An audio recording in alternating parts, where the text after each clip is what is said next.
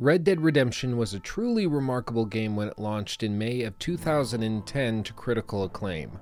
Coming out of Rockstar San Diego, everyone expected something fairly significant and playable to come out of this release. However, nobody expected it to be the truly genre-defining title that it was. In fact, at first glance, there isn't anything truly remarkable about the game. Sure, it's an open world set in the Wild West. However, you are simply playing as a rough-and-tumble anti-hero going through the West, hunting, killing, and completing missions, all in order to save his wife and son.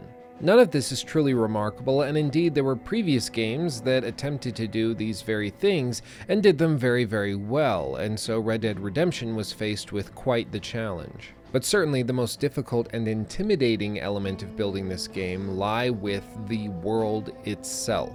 The game is set in a fictionalized version of the Wild West in 1911 at the turn of technology as the West is slowly being infected with the New World.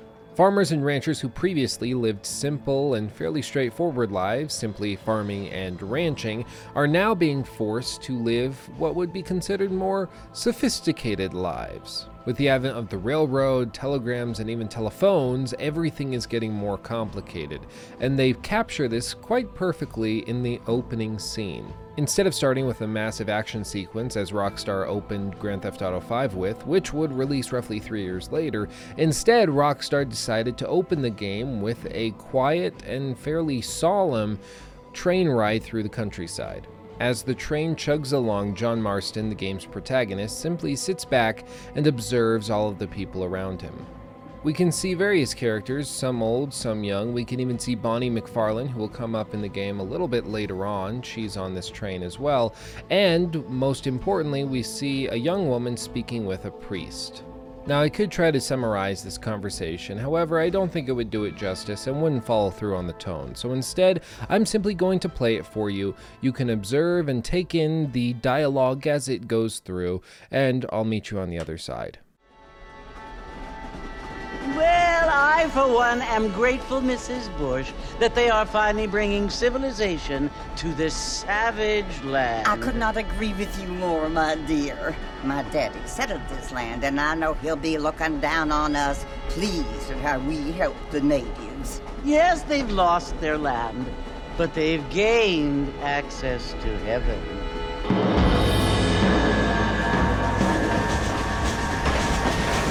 But Father, do you mean unless an innocent receives communion, they're destined to go to hell? That hardly seems fair. What I mean to say, Jenny, is that there is a great deal of difference between an innocent and a savage. I never thought of it that way. Yes, they lived like animals, but they're happier now.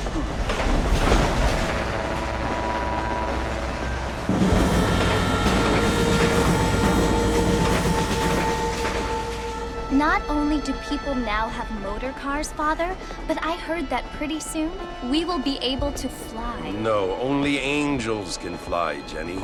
No, apparently people can fly. Didn't you hear? Out in Kansas, a man even got a car to fly. I hardly think so, Jenny.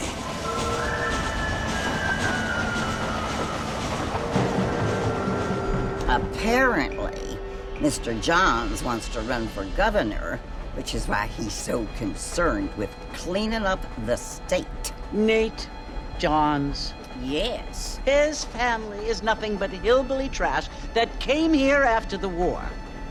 I don't want to be judgmental, but this state should not be ruled by such a disgusting family. A family without class.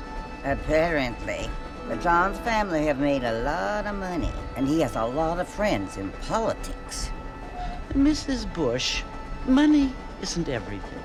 There are many things that money cannot buy. It seems that money can buy voters, though.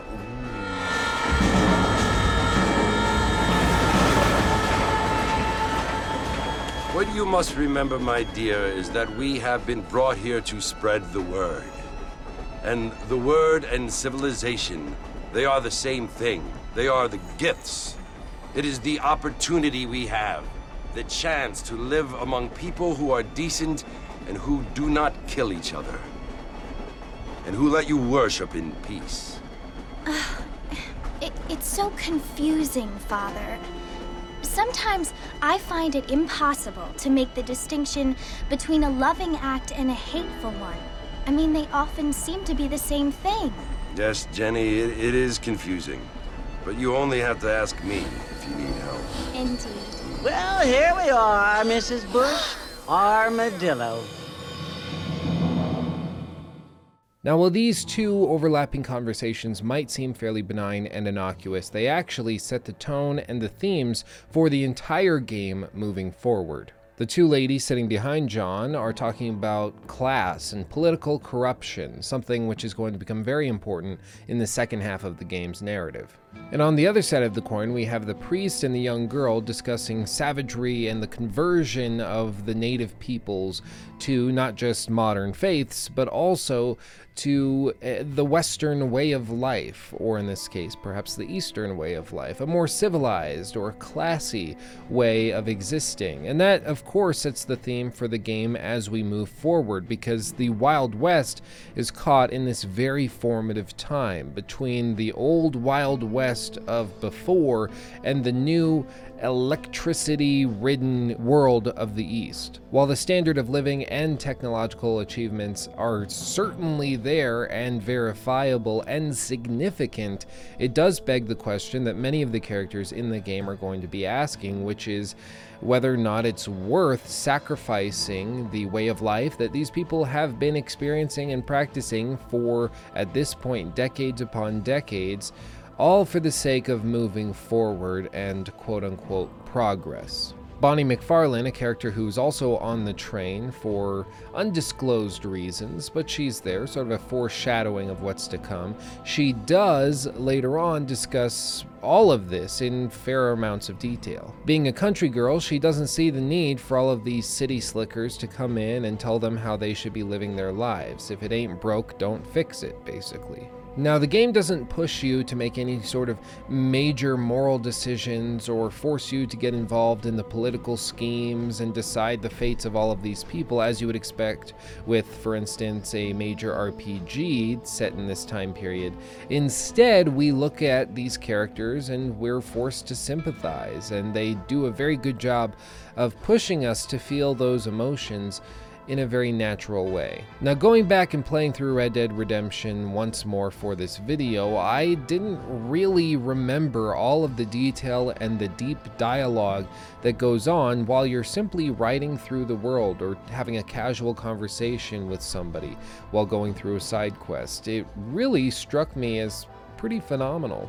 And this, of course, has always been the curse of these major open-world video games, is that people think that you can play through them with the sound turned off, simply mindlessly going through the world, killing people, doing missions, collecting various items. And you can do that, and you will have a good time. However, if you're looking to truly experience the world that the developer has built and the writers have crafted, you really do have to approach it in a much more solemn and respectful way. Now, of course, this is a critique of Red Dead Redemption, and with these types of critiques, it's always interesting because it gives me a chance to go back and play through a game that has either been forgotten or simply is not easily accessible in the modern day, with the fact being that this is an Xbox 360 title that was never ported to the PC, so it's not exactly easy to play unless you're doing it through Xbox One backwards compatibility, but regardless, it is still an older generation title. Now, playing through Red Dead Redemption has been very interesting for me for a variety of reasons. First of all, this is a 2010 Rockstar published and developed title coming out just before the Rockstar published, though not developed, title LA Noire, which is one of my favorite games of all time, even though I couldn't really tell you why. The reason that this is always interesting is because it's just like playing an older version of Assassin's Creed with the modern context of a newer release. So going back and playing through Assassin's Creed Rogue, for instance, after playing Origins, can be a bit of a shock to the system because, of course, the developers that create these games have steadily been making improvements, as you would expect, with subsequent releases. That being said, Red Dead Redemption is actually, even in 2018, a phenomenal title, very well polished, and still feels good to play, to be completely honest. The gunplay is alright, the horse riding mechanics work and are perfectly functional, the overall structure of the world and the gameplay loop is fairly straightforward and very, very open. However, the real star of the show is the world itself and the characters you encounter as you go through the main story. Now, with all of that said, I do want to say that this video is entirely intended to basically look back at a game that is, for many people, the game of the generation, or at least one of the two top games of the PS3 and Xbox 360 generation of consoles. And I want to look back, I want to appreciate it, and more importantly, I want to contrast what they were able to do with this in preparation for Red Dead Redemption 2, which, needless to say, many people are very excited about. By looking at Red Dead Redemption, we can look at some of the things that Rockstar used to do and some of the things that they could potentially improve upon for this upcoming title. We're going to be breaking down the narrative in a little bit more detail. We're going to look at the gameplay, how it works, why it works, and if it could be improved in a potential sequel. And also we're going to look in general at how the game is structured and how it could be improved upon within a sequel. So with the longest intro I've ever done completed, let's get into it. Now, as I previously stated, Red Dead Redemption attempts to approach some fairly lofty topics while still giving you the feeling of exploring a massive open world in the Wild West and being a cowboy running through it doing as you wish. Now, narratively speaking, you are not given very much freedom. It's very, very strict in terms of the progression of the main story. However, there are often 2 or 3 main quests that you can pursue at any given moment, and you have the freedom to choose between which one you want to go to at a particular moment. So if you feel like going and pretending to be a salesman for a particular type of elixir, you can do that. But if you aren't feeling that, then you can go help a necrophiliac dig up some holes. Now, this is actually the same exact story and questing structure that was used in Grand Theft Auto 5, although Grand Theft Auto 5, of course, had 3 main protagonists that you could swap between at almost any given moment, and each character had their own quests that were color-coded. This, of course, is much more complex than what Red Dead Redemption attempted to do, but at its core, it's the same exact system. Now, the main story is fairly straightforward. You're playing as John Marston, a former outlaw now turned loving husband and father, who is trying to save his wife and son after they've basically been held hostage by the government, and they're doing this in exchange for John Marston's services in cleaning up members of Marston's former gang.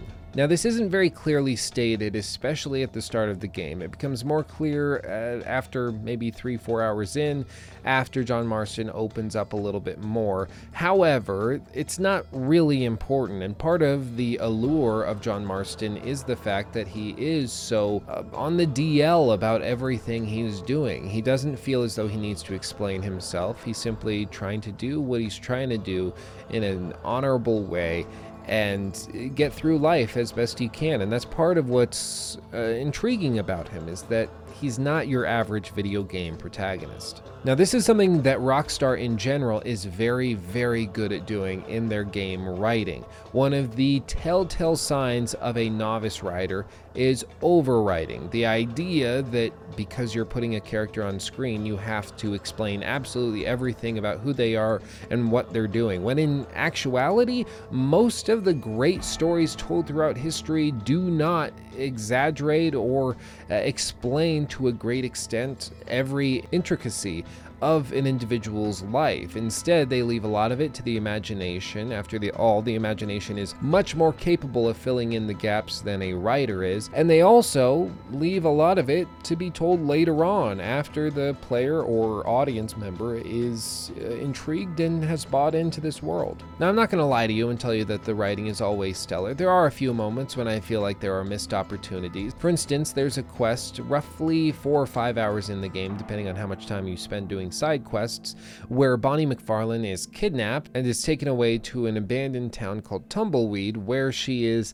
seemingly being held for ransom only to be killed. Now, it's very clear and very, very heavily implied that the individuals who kidnapped her were also doing very violent things to her, potentially even raping her. However, when you save her, she simply rattles off a witty line and then you don't hear from her. She's basically sent back to the farm and you are sent on other main story questing missions. I really feel as though there was an opportunity here to double down and perhaps get into some really dark subject matter where John Marston has the opportunity to go and pursue perhaps the person that kidnapped her in the first place and get much more emotionally involved in the quest. Whereas in this quest as it stands, pretty much just involves you going through using the gunslinger ability to quickly headshot a bunch of people and then watch a cutscene. There's a lot of missed opportunities like this throughout the game that's a little unfortunate. Similarly, there's a character named Seth who's a necrophiliac and grave robber that you meet and interact with in the beginning sections of the game. And the entire idea is that he's robbing these graves looking for a map to pursue the treasure that he believes is going to be somewhere fairly nearby. However, after you find this treasure, it simply turns out to be a glass eye, which was certainly very highly treasured by the owner of that eye back when the owner was using it. However, for Seth, it obviously has no value whatsoever, and so he's devastated. However, there isn't really anything else to this. Seth is just devastated, and then he moves on and is used in the next quest when you storm Fort Mercer, and that's about it. The character is never really developed past that, which is truly unfortunate. Now, because I can foresee the pedantic comic correcting me, I do want to say that this was thought through by Rockstar. You can actually encounter a newspaper from 1914 that explains that Seth hauled, quote, a big sack of valuable jewels and gold into Blackwater that he found in some location within Tall Trees, an area of the game's map. He then returned to his family, they all got back together, and he reopened his business in Blackwater that he briefly mentions to John Marston. So clearly the writers thought this through and had some idea of what was going to happen. However, we never get to see it. It's simply unmentioned. After he helps you get into Fort Mercer, Seth simply disappears, and that's it. It would have been so funny to simply encounter Seth later in the game with wearing super fancy clothes and gold teeth and slicked back hair, totally unrecognizable because he found the treasure and got his life back together. It would have been so cool to see that, but it was simply a missed opportunity. Now, as for the broad strokes narrative, there isn't a whole lot to say. The story is fairly straightforward and contains various twists and turns to get you in all different areas of the game's map, and it works fairly well. After all, I don't think that the main story is necessarily what's important, it's the characters you encounter as you go through it. Characters such as Bonnie and Seth, Mr. McFarlane, the Marshal from the town, all of these characters are important and build up a very believable world. The quest and things that you are doing as you go through and interact with these characters doesn't do a whole lot. It's the people that frame it that are important. Now, the last major thing I want to touch on with the main story and the narrative in general is definitely the idea of stereotypes in general. We're playing through the Wild West, and there's going to be a lot of stereotypes built up that do make recurring appearances as we go through. Now, this was something that the game was criticized for near launch. However, I don't see much credit to it. Basically, the accusation was that the game wasn't incredibly accurate and more followed what Hollywood has established the Wild West to be instead of what the Wild West actually was. And this is something that, in general, party poopers tend to bring up, that the Wild West wasn't quite like it is in the movies, but of course it wouldn't be. But that's not the point. The point is to give a Wild West adventure to the player that they can go through and experience in their own way. It's not meant to be historically accurate. It's not meant to adhere to every single little element of reality that this world would have given. After all, the world itself that we are exploring is a fictionalized version of what is effectively Texas and Mexico shrunken down to a much smaller scale. It's not meant to be realistic, and so the idea that stereotypes inherently are a bad thing really doesn't bear much weight, at least for me. And if you're somebody who does think that stereotypes are a net negative, I would ask you simply to explain why. I'd love to read the comment down below if you have it. My simple argument would simply be that really, stereotypes are not inherently bad. Usually they are based on some element of truth, otherwise they would not be stereotypes. And from there, you get a at least somewhat realistic perception of reality that's based on that stereotype. And at the very least, it's better than nothing. Now, as for other narrative elements within the game, there isn't a whole lot to be addressed. When we're looking at Red Dead Redemption in general, we're looking at main quests, the overarching narrative and structure of the world that we are exploring, and maybe occasional dynamic encounters that you come across throughout the world. However, these more act as coding and context for the world in general rather than strict narratives as we go through. Of course, you can encounter a woman screaming by a wagon calling for help. You stop to help her and then you're assaulted by a gang that paid her off. That is technically a narrative point. However, I don't think it's significant enough to analyze in any great detail. However, I would say that they do a great job of sprinkling all of these smaller encounters throughout the world to make you feel as though it is living and breathing. You don't need many of these, but if you are just riding through the side of a countryside and then you encounter some crazy lady who's waiting for her husband to show up for their wedding day, only to find out once you return to Armadillo that that lady actually is waiting for a man who's been dead for 20 years, that is something that hits you much more poignantly than if you were to encounter that in a main quest, because it happened on your terms as you explored the world, which is something that I think should be applauded. But with all of this said, let's move on to the gameplay. Now, when we're discussing a game such as Red Dead Redemption, it's always a little difficult to break down the gameplay because everything it covers is so vast. This is something Rockstar is known for. They don't simply give you one gameplay loop, but instead give you many different things that you can do independently of each other, including all sorts of mini games, side activities, hunting, inventory management. All of these things build together, and you will get out of them what you put in. Now, this certainly is no RPG. However, there are multiple ways that you can approach it, especially in terms of gunplay, where you can use different weapons, shotguns, rifles. You can use your lasso or be a melee character. You can play it pretty much however you want to, and certain playstyles will be better fits for certain circumstances, which is pretty cool.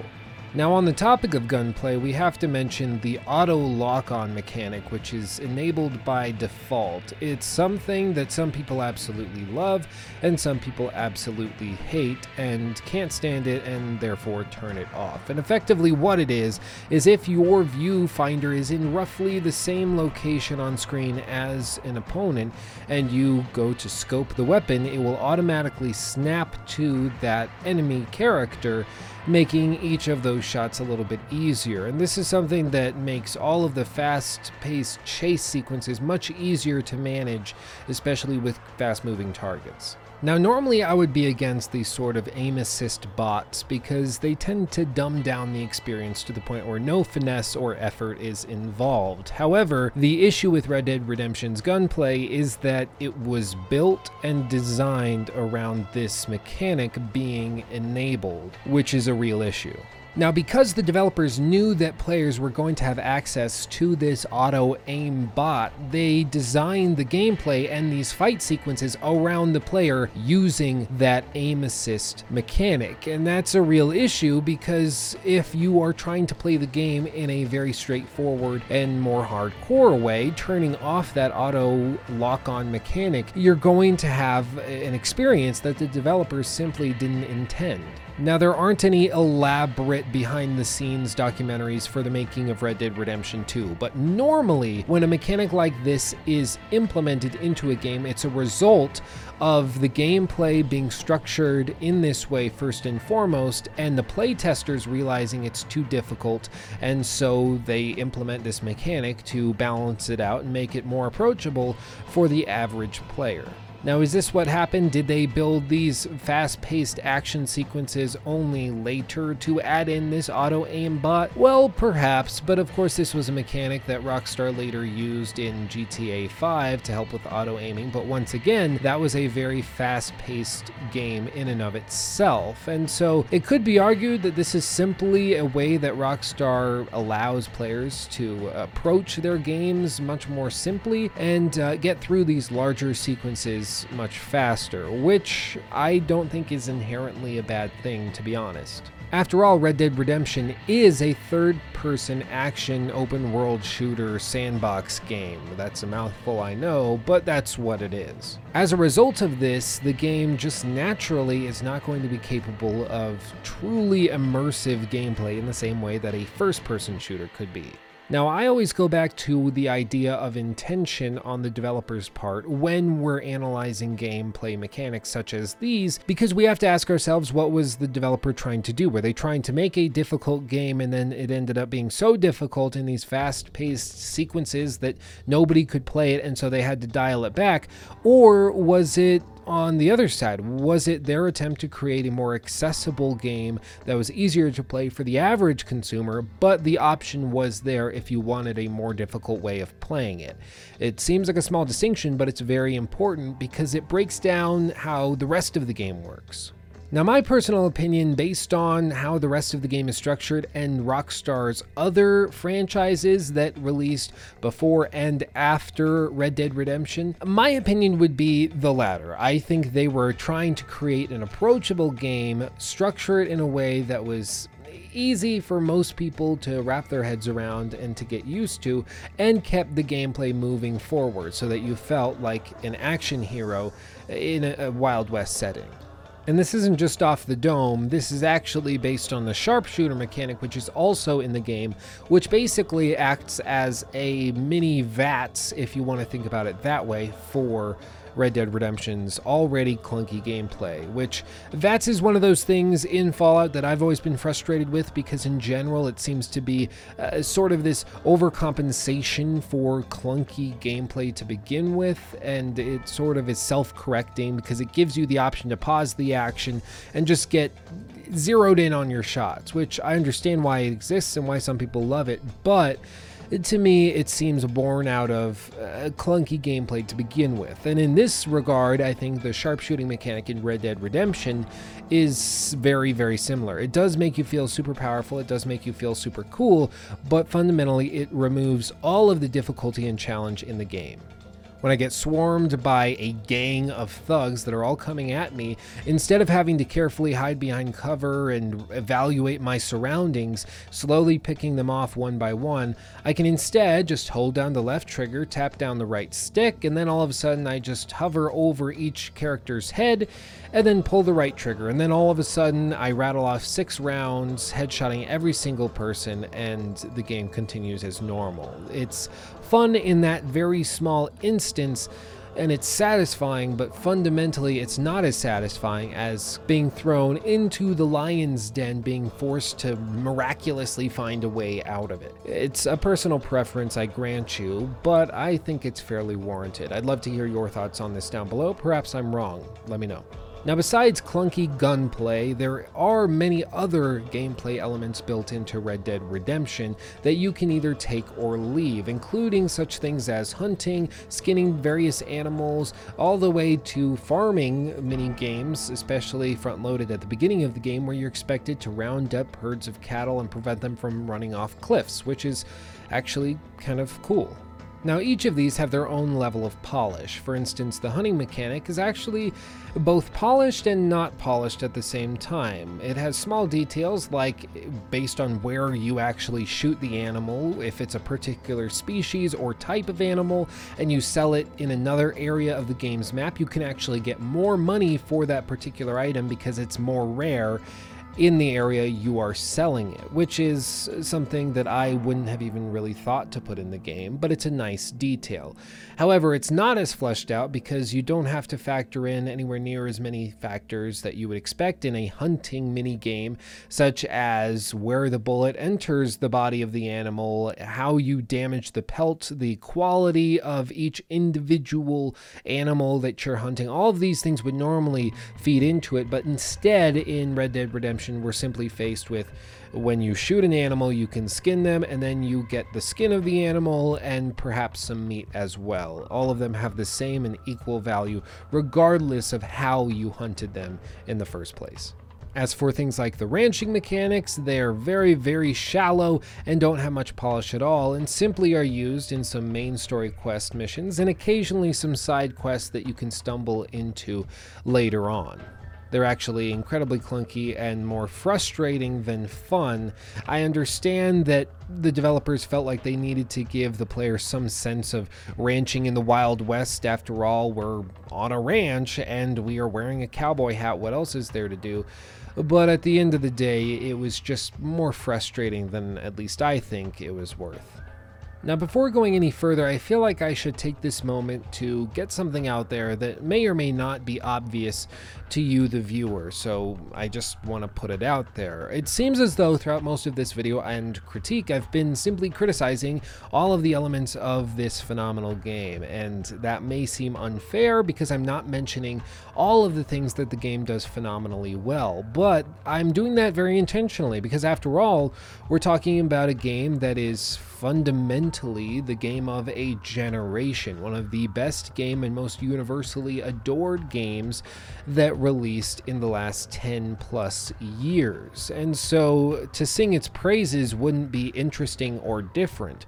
My job in this type of video is, as you would expect from a critique, to critique it and to point out the things that could have been done better. And the fact that I'm having to stretch this thin to find issues with the game, I think says something pretty significant, because when we do this for a game like L.A. Noire, also published by Rockstar, there are many more issues with it. Red Dead Redemption's gameplay holds up even when contrasted and compared to modern open world titles. Now, of course, no open world title has really approached and attempted to cover the subject material and do the things that Red Dead Redemption attempted to do and succeeded in doing. But regardless, the gameplay is still significantly phenomenal. It's fantastic. And the fact that this is coming off of a game that released in 2010 is remarkable. Now, with all of that said, let's move on and discuss Red Dead Redemption's impact on the industry, its legacy on the whole, and also, of course, what its sequel, Red Dead Redemption 2, is going to have to do to take it to the next level. Now, when Red Dead Redemption launched in 2010, it was met with critical acclaim and won many Game of the Year awards, and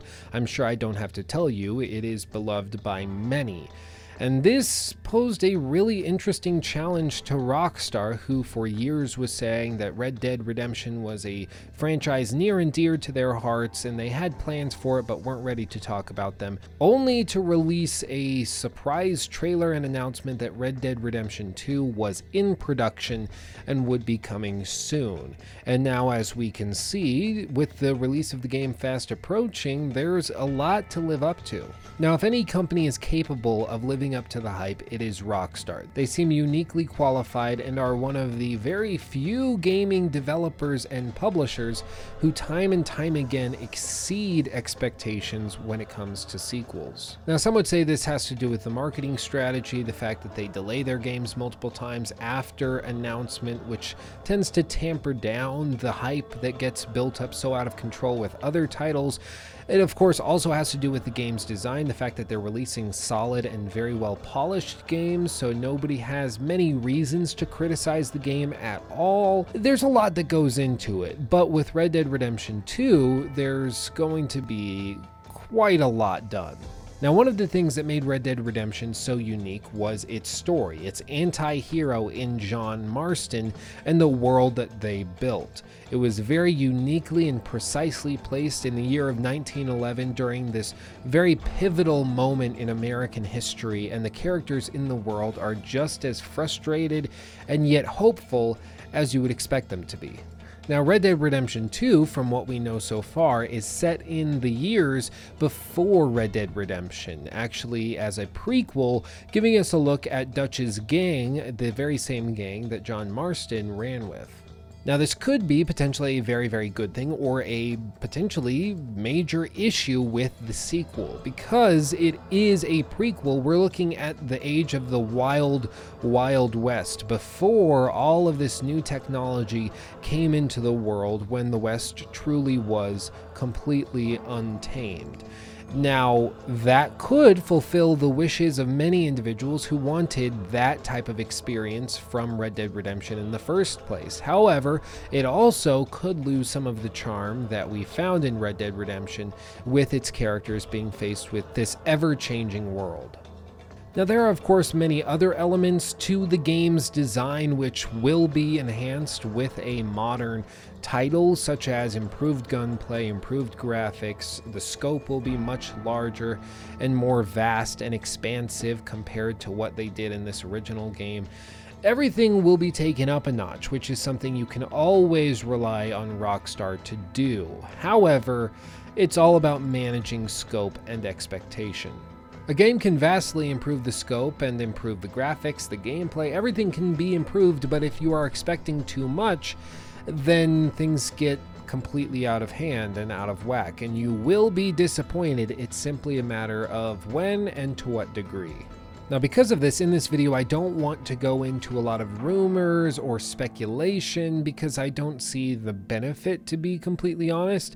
I think it actually does more harm than good, and at the end of the day, if you're watching this video in 6 months or a year after the game has launched, it would just be a waste of everybody's time, because most of that probably wouldn't actually end up being true. So I'm not going to get into that. If you were hoping I would, I'm sorry. There are other channels that will. I'm just not one of them. Now, the last thing I want to touch on in this section is Rockstar and porting Red Dead in general to PC. As you of course know, by this point in the video, Rockstar never brought Red Dead Redemption to the PC at all. It simply never happened, and there were never any clear statements or reasons given. It just didn't happen. And as of right now, Red Dead Redemption 2 has been announced and given a firm release date on consoles, but there has been no firm confirmed release date for PC. It's not even clear whether or not it will ever be ported to PC at all. It's very, very bizarre, and there's been a lot of reasons thrown around as to why this is. It looks as though in 2010, back when the game released on PS3 and Xbox One, those systems had custom architectures which simply were not very compatible with PCs. So when you developed a game primarily for consoles and tried to port it to PC instead of the other way around, it was a much more difficult experience for the developer. It just wasn't a good time, and it wasn't easy, and the performance wasn't there, and they would basically end up having to recode the whole thing. Now, is that true? I can't really speak to that, to be completely honest. I don't know enough about coding these types of games to give an informed opinion on that, but what I can say is that the PS4 and Xbox One use the same x86 64-bit instruction set basically as modern day PCs, and so in theory, porting a game that was developed for the PS4 and Xbox One to the PC should be much easier in 2018 than it was in 2010. That's just in theory, and whether or not they will do it, I'm sure will be up to them. I don't see why they wouldn't, but again, I didn't see why they wouldn't do it for Red Dead Redemption originally, so I guess we'll just have to wait and see. Either way, it's very, very likely that if Red Dead Redemption 2 ever gets a PC release date, it will be sometime after the initial game's release, potentially up to a year or more after the game's fall release in 2018, and that is something that is very reminiscent of what happened with Grand Theft Auto 5, where the game released in 2013 and then later on a PC port came after the game was released and met with critical acclaim. At the end of the day, it's something I'm hopeful for, but I'm not holding my breath. And if I were you and you're waiting for this game, but you're going to hold out for PC, I personally would just bite the bullet, get the game on console, and if it eventually comes to PC, go for it. But don't hold your breath, because Rockstar, as of right now, has no plans to do so officially, and it's always better safe than sorry. Now that brings us to our conclusion. Red Dead Redemption was a game that nobody really expected to be a smash hit, but it came along and blew everyone away with its unique setting, the witty and interesting characters, and fast-paced and fun gameplay, even if it was easier than a masochist might like. It was a game that was phenomenal when it launched in 2010, and still in 2018, while preparing for its sequel, is a blast to play, and I can't recommend it highly enough.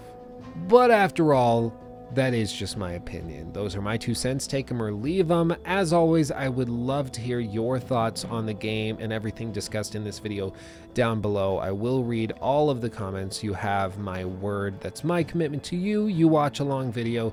The least I can do is read your comment down below. So please go ahead and leave those. Also, make sure to follow me on Twitter, Twitch, and Facebook to get notified of all new content, to get sneak peeks and all sorts of fun details like that, and to also keep an eye out for the merch store, which will be coming very soon.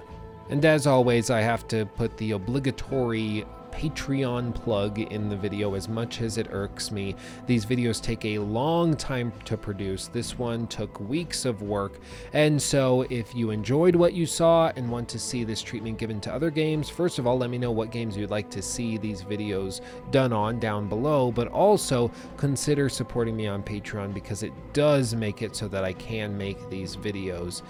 That is what funds the content you see here, and I couldn't do it without people like you supporting me. But with all that said, thank you for watching, one and all. I love each and every single one of you more than you could possibly know, and I'll see you in the next video. Peace out.